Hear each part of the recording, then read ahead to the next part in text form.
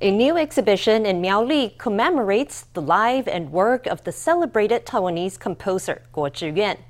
Born in 1921, Guo is sometimes called the father of modern Taiwanese music. The exhibition is held at Guo's former residence in Miaoli and will run until late November. Concerts and panel discussions will also introduce music lovers to the world of Guo's work.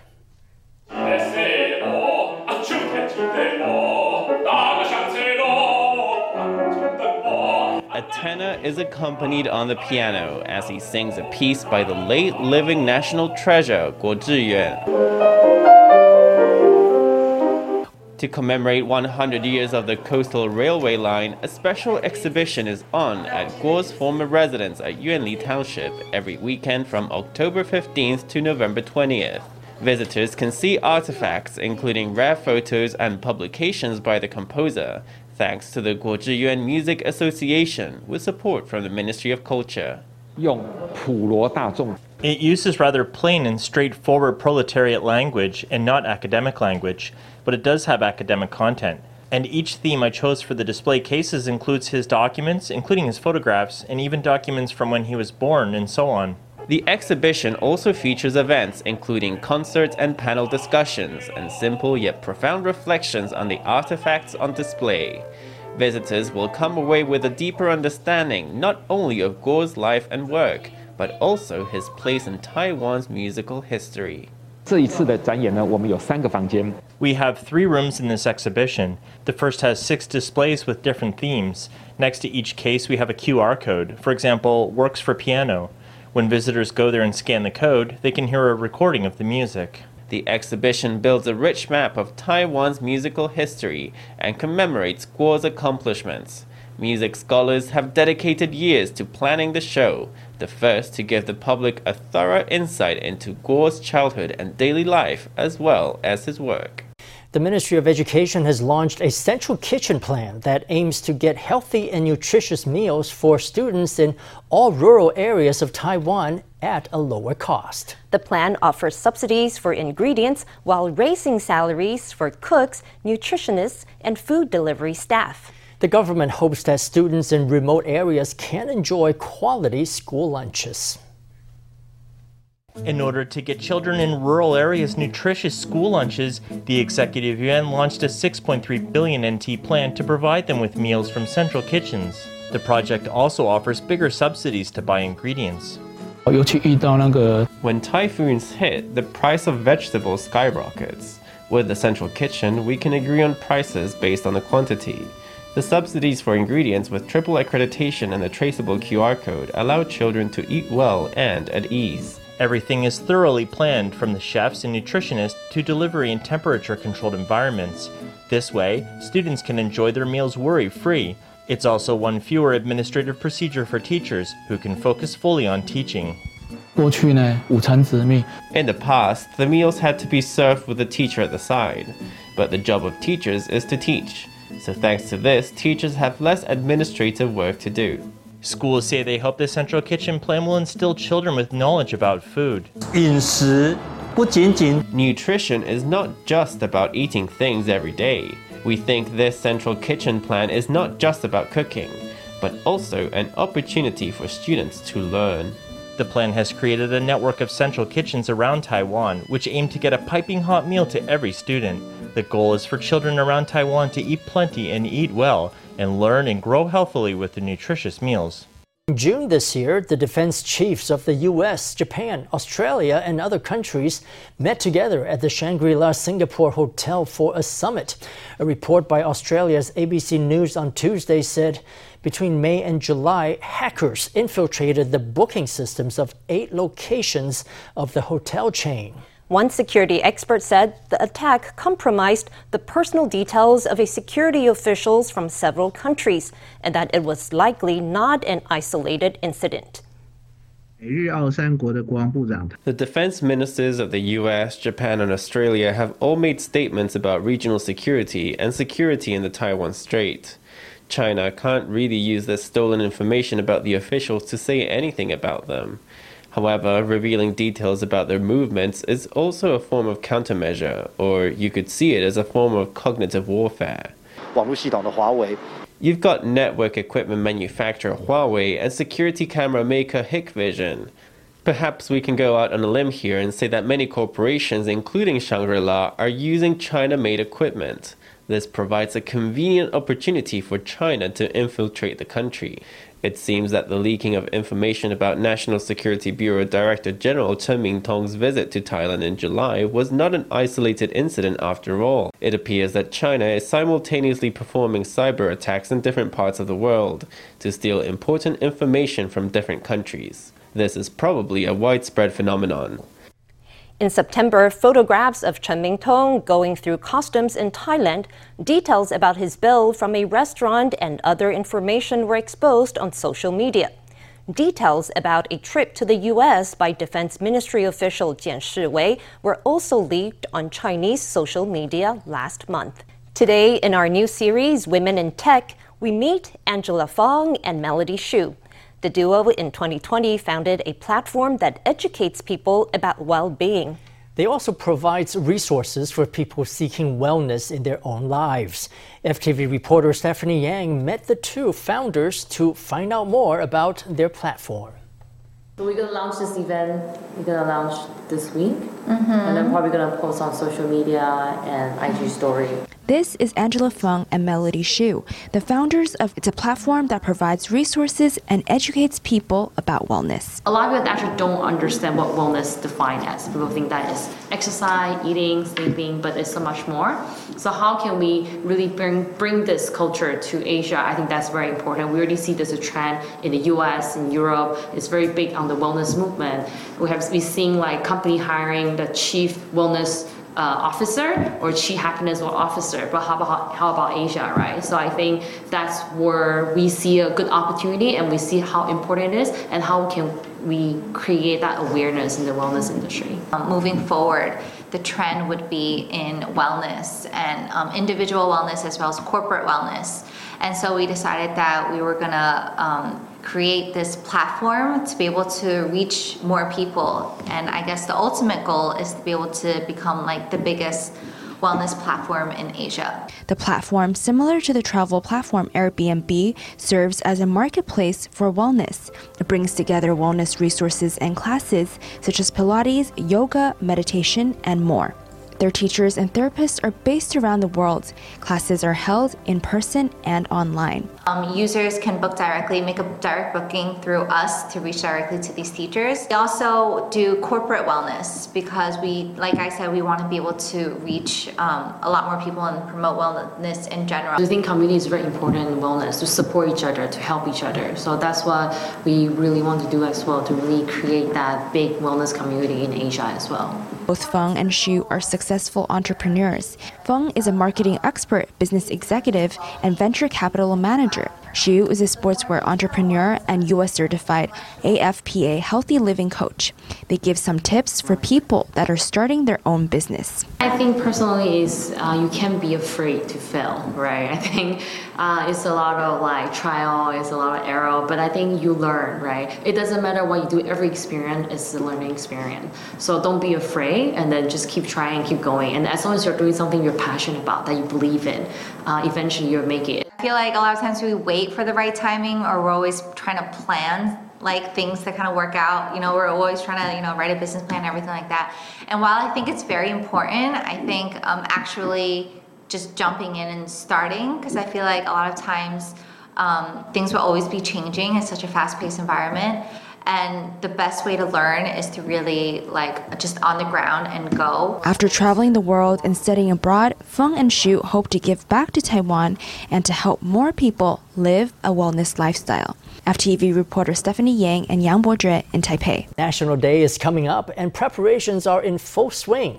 On Wednesday, the Honor Guard gave reporters a preview of the exhibition drill they'll be performing at the National Day Parade. Organizers say the theme for this year is unity, which is reflected in the logos and slogans of the event. They say collective consciousness is a strong force that can bond a country together in adversity. They march in unison to the sound of music. Every year, the Honor Guard is a major highlight of the National Day Parade. Here, they are offering a sneak peek of the routine at the Military Police Command. They spin their rifles in the air in a perfectly timed choreography, and now for a tricky move, spinning the drilled rifle using their left hands.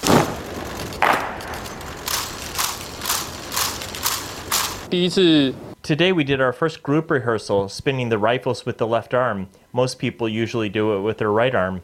So it takes a long time and a lot of practice to get everyone to spin their rifles with the left hand in perfect sync. The troops are a sight to behold. They share the limelight with the musicians, who will be performing works they composed themselves. One of the pieces features themes from the compositions from 2014, 2017, and 2020. It's a majestic masterpiece. On Wednesday morning, the National Day Organization Committee held a press conference which featured performances by members of the marching band of Taipei First Girls High School. The committee explained the design decisions behind this year's visuals, which have the theme of defending the nation together. Committee head Yoshi Kun stressed the collective consciousness as a unifying force. Just look at Ukraine today. The people of Ukraine have a government and a military, yet Russia still invaded them. We must perform at least as well as the Ukrainians in face of constant oppression from the CCP. We Taiwanese must recover the spirit of Taiwan. Yo pointed at Ukraine's response to Russia's invasion as an example of unity. This year, the National Day logo is in the shape of a shield with lines converging at the center in 4 different colors. They represent the diversity of the people of Taiwan coming together united. With the big day fast approaching, performers are cramming in a few final rounds of practice for an immaculate performance on October 10th. In a piece published by The Atlantic on Monday, Rand Corporation President Jason Matheny argued that the solution to the U.S. chip problem is to protect Taiwan. Matheny said since Taiwan produces 98% of the world's advanced chips, a Chinese invasion of Taiwan would give China control over those chips. Alternatively, if the chip fabs were destroyed in a conflict, it would be a global disaster, he said. Since the U.S. may not be able to respond in time to help during a conflict, it should act now to help Taiwan develop a, quote, porcupine defensive strategy. Matheny said this would involve the use of weaponry like the high-mobility artillery rocket system, drones, loitering munition, anti-tank missiles, and sea mines. He added that this could be done at relatively low cost. Taiwan reported 54,874 local COVID cases on Wednesday, breaking past 50,000 daily cases for the first time in more than 3 months. Health officials say cases may not have peaked and could continue to rise in coming days. Let's hear from the CECC. Today, we're adding 54,874 local cases. That's more than we reported yesterday. It's just the weekly trend. Cases today were 13% higher than Wednesday last week. That shows that Taiwan is still at a plateau of high case counts. Cases have exceeded the 50,000 mark. It looks like a fluctuation in this high plateau. Daily cases are trending up. So is today the peak of the wave? According to our estimates, yes it is. But could cases go higher? That is also a possibility. Despite the possibility of rising case numbers, the CECC says its easing of COVID rules will continue as scheduled, with the removal of travel quarantine starting October 13th. Moderna's next-gen COVID vaccines will become available to all people aged 18 and up after the National Day long weekend. Health officials say they are currently not planning on easing the mask mandate as infections remain high. Immigrants from all over the world come to Taiwan where they find work, start families, and contribute to making the island so special. In today's installment of An Immigrant Story, we meet Colin Hodge, the founder of human rights group called Snowball Community. Our very own Stephanie Yang sat down with the American entrepreneur to find out more about his work. Snowball is an impact-focused community for human rights and freedoms in Asia. This is Colin Hodge, the founder of Snowball Community, a group of people that gather together to brainstorm ideas about promoting human rights and freedom in Asia. Hodge says Taiwan is a vibrant democracy and a beacon of hope when it comes to human rights. We started Snowball a bit over a year and a half ago, and Snowball is a community for people who care about human rights and freedoms, especially in Asia, and Taiwan being the most free country in Asia and most democratic country, we really felt it was important to start it here, where there's a freedom of press, freedom of speech, and we could grow a community to help not only people in Taiwan and to help Taiwan have a bigger stage worldwide, but also to help other countries in Asia and other activists in those countries. You can find all the ratings that we've done to rate the top 20 bubble tea shops. One project that the startup launched is a campaign relating to bubble tea stores in Taiwan. Instead of judging how tasty each store's tea is, the team assessed the human rights records of various stores and determined how supportive they are of authoritarian governments. The assessment process includes deducting points based on whether individual stores violated labor and food safety laws, as well as a number of branches each store operates in China and whether they've released pro-China statements during the Hong Kong protests. We did a drink or not campaign. The core of this was basically we wanted to make it very easy for people in Taiwan to have an impact. So how can you, with an everyday purchase, make an impact on that? And so we did a lot of research, over 50 hours of research, trying to find what are the best behaving companies when it comes to their ownership structure, their labor rights issues, and frankly their ties to authoritarian governments or democratic governments. And so what we found is basically a guide, a very simple guide, rating everything from great all the way to avoid it. And it gives people a way when you buy your bubble tea or your milk tea every day to have that impact by supporting the better shops and not supporting as much the negative shops. Fast fashion is one of them that frankly usually has pretty poor behavior. One of the community's recent projects include raising awareness about the harsh working conditions of certain fashion brands to encourage people to develop sustainable consumption habits. Try to look at lots of different industries and give some spotlight, I guess, to make sure that people know what industries and what companies are behaving poorly.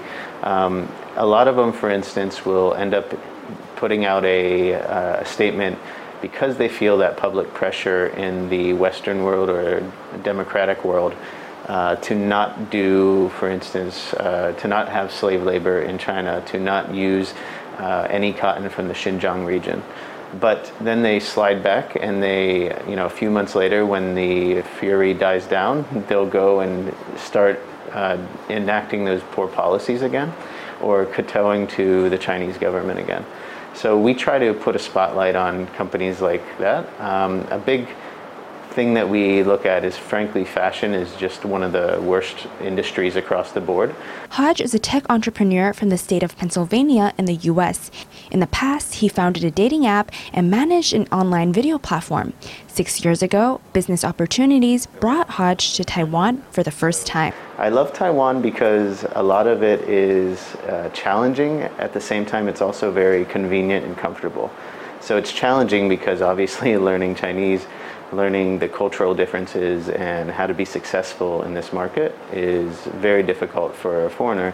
But also it's convenient because getting around the city, having fresh air, fresh greenery, biking everywhere, walking everywhere, the transport is nice, and the people are just very welcoming in general. One of the big things that we're hoping to find now is collaborate with other organizations in Taiwan and abroad so that we can have a bigger impact overall. The truth is that democracy and freedom are under threat worldwide. They're under threat in Taiwan, they're under threat in my home country in America, and we want to be a force as citizens pushing back against those bad actors and authoritarian governments. Hodge says he hopes to grow the Snowball community. He also hopes to raise awareness and improve human rights and freedom around the world. FTV reporter Stephanie Yang, Wang Yanchen, and Cai Chen You in Taipei.